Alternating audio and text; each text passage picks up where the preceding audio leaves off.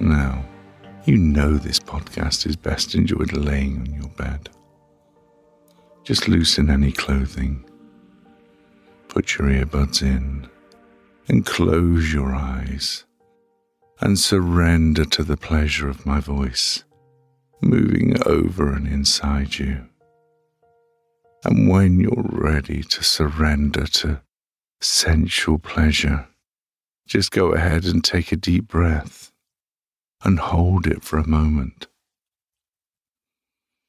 And then release it with a sigh, letting go of any tension, any stress. For the next 30 minutes or so, it's just you and my voice. This is your time to relax, your time for sensuous satisfaction, your time to release that inner woman. As you listen to my voice and feel the story moving through your body, as you enjoy tonight's excerpt from Punishment, Kink Noir Book 2 by William D. Pristouk. And before we get into the excerpt, as always, I'd like to read you from the sales blurb, just to give you a flavour of the overall book. Denny Bowie thought life would settle down after solving a case of serial murders. But when he gets a call sending him to the door of a dom, who barely escaped being bludgeoned to death, he's pulled back into New York City's dark and erotic underbelly. With its violence, randomness, and lack of clues, may be the least of his worries. His girlfriend Penny is distant. His boyfriend Aaron harbours a terrible secret. And there's a new nightmare at every turn. If he can't find a balance, Denny could lose the only two people he's ever loved. And if he can't track down the predator targeting doms, more ghosts will haunt him if he survives. So, without further ado, go and just sit back and relax. March came in like a fistfuck and went out like a blowjob.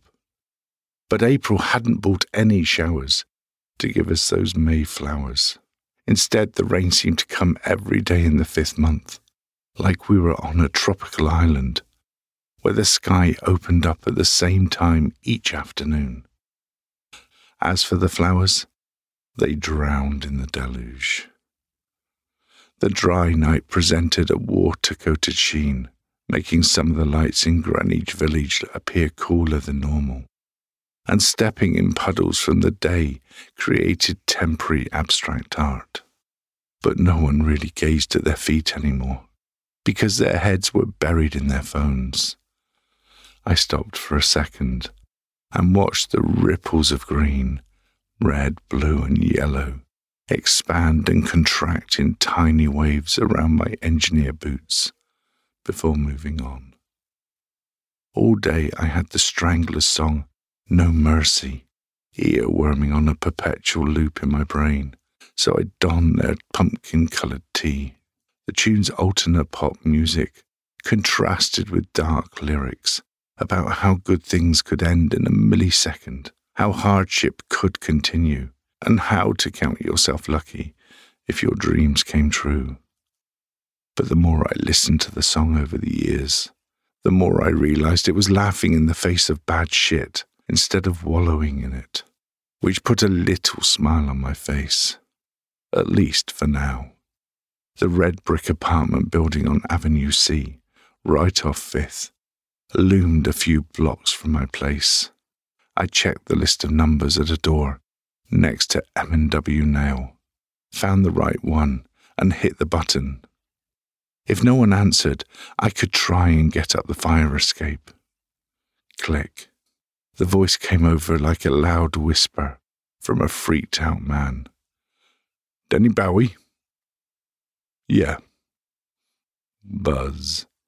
The place reeked of age, neat and clean, but a bit darker from muddy walls, which created a sense of atmosphere calling me forward.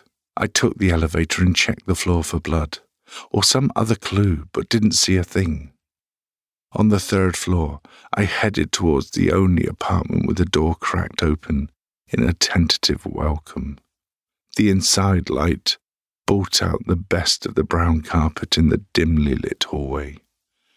I gave a little tap and pushed the door in all the way to find Conejito Verde, a lanky emo Mexican kid who seemed too thin to fill out skinny jeans.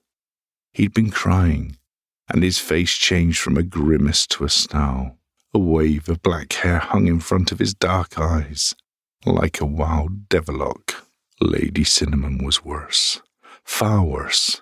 She had the bottom end of her high-necked emerald gown twisted in her white fist, while her other hand held an ice pack against her left cheek. Tears poured out of her good eye, the rest of her face swollen and flushed. Cinnamon peered down and away as if she'd find some peace in the tiles below her. "Let me see," I said. With some reluctance, she let me take her shaky hand and pull the pack away. I saw not. Her left side had ballooned out, and her eye had swollen shut. A cut along her cheekbone ran long and wide, exposing blue muscle, and I let her bring the ice to her face again to slow the bloodletting. Crimson stained the front of her gown, and the blood spatter had left its mark on the wall and the floor, smeared by her collapse. When I adjusted my footing, something crunched beneath my boot. A quick twist revealed one of the several teeth on the floor. "Lady Cinnamon," I whispered, "did you go unconscious?" "Yes." The word came thick and malformed from tight lips. I wanted to tell her to shake her head or nod, but she needed to stay still, and with the way her eyes teared and darted at times, I doubt she could blink once for yes or twice for no. "Did you see the guy?" She gave me a slight headshake and winced. I thought for a second about how this wasn't going to go anywhere, but lust erupted in a torrent for something better than the boring shit I already did to earn a living. "I can do this. Just give me the okay." "Okay," came in two otherworldly syllables. I had a new client. I got up and motioned to Conejito, who made me feel twice as big and twice as strong. "The ice pack isn't going to do shit. You have to get your mistress to a hospital." He stuttered but couldn't form words. The blood on the wall caught my attention, and I gently pulled Cinnamon's head away from the shattered plaster, making sure her neck and head were in line with the movement. The wall had an indent matching the back of her bloody skull. "Call right fucking now!" Conejito cried out, trembled in hard waves and punched in the numbers. He probably hadn't called an ambulance, because who wants to expect the worst? Nah, she only took a heavy hit or two, and like a bad Hollywood action flick, she'd shake it off and be fine in the morning. I took the ice pack from Cinnamon's shaky hand and put it behind her head. "Lean back and relax, but don't go to sleep." As he spoke to a dispatcher, struggling to get out every word, I slipped on my gloves. I took pictures of Cinnamon and the front door. Conejito and his mistress were in the equivalent of a foyer, with a tall plant and a couple of plush wine and gold chairs. Beyond Conejito stood a desk and some turquoise IKEA-style lockers without locks. They were empty. The gold tones of the desk matched the gold of the chairs. An overturned lockbox rested on a blotter. "How much did he get?" I called out.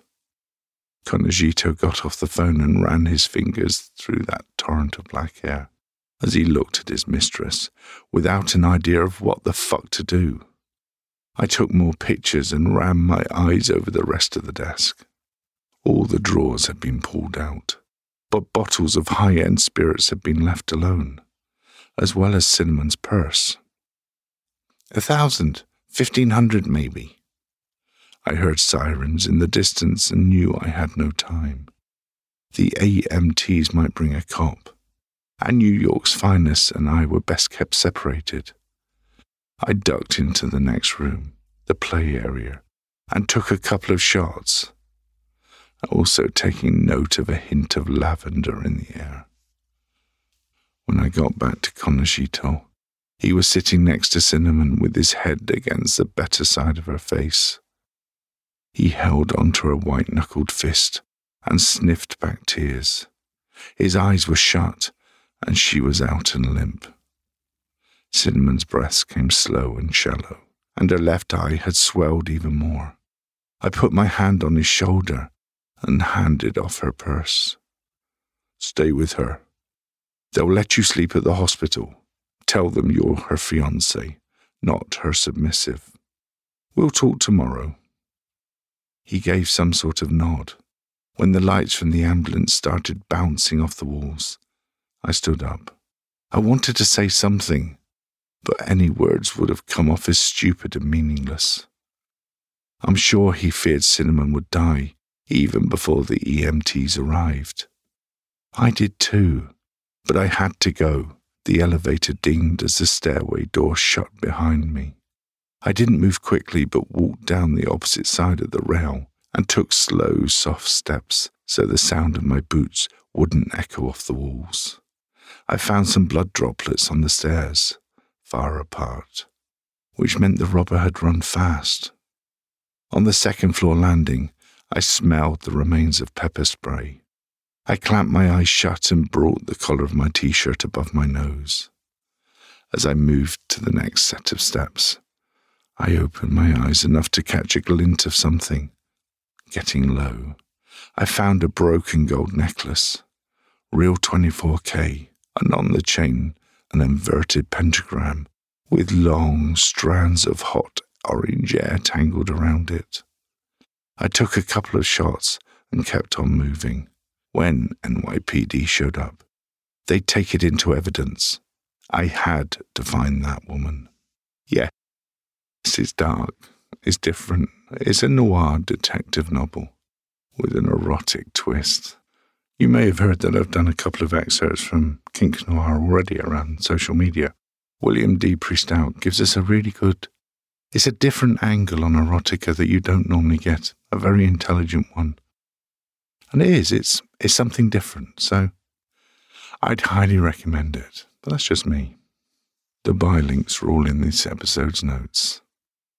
Now, on Friday, Behind the Mic starts. Now, I'm not sure how this is going to go. This is going to be very ad hoc.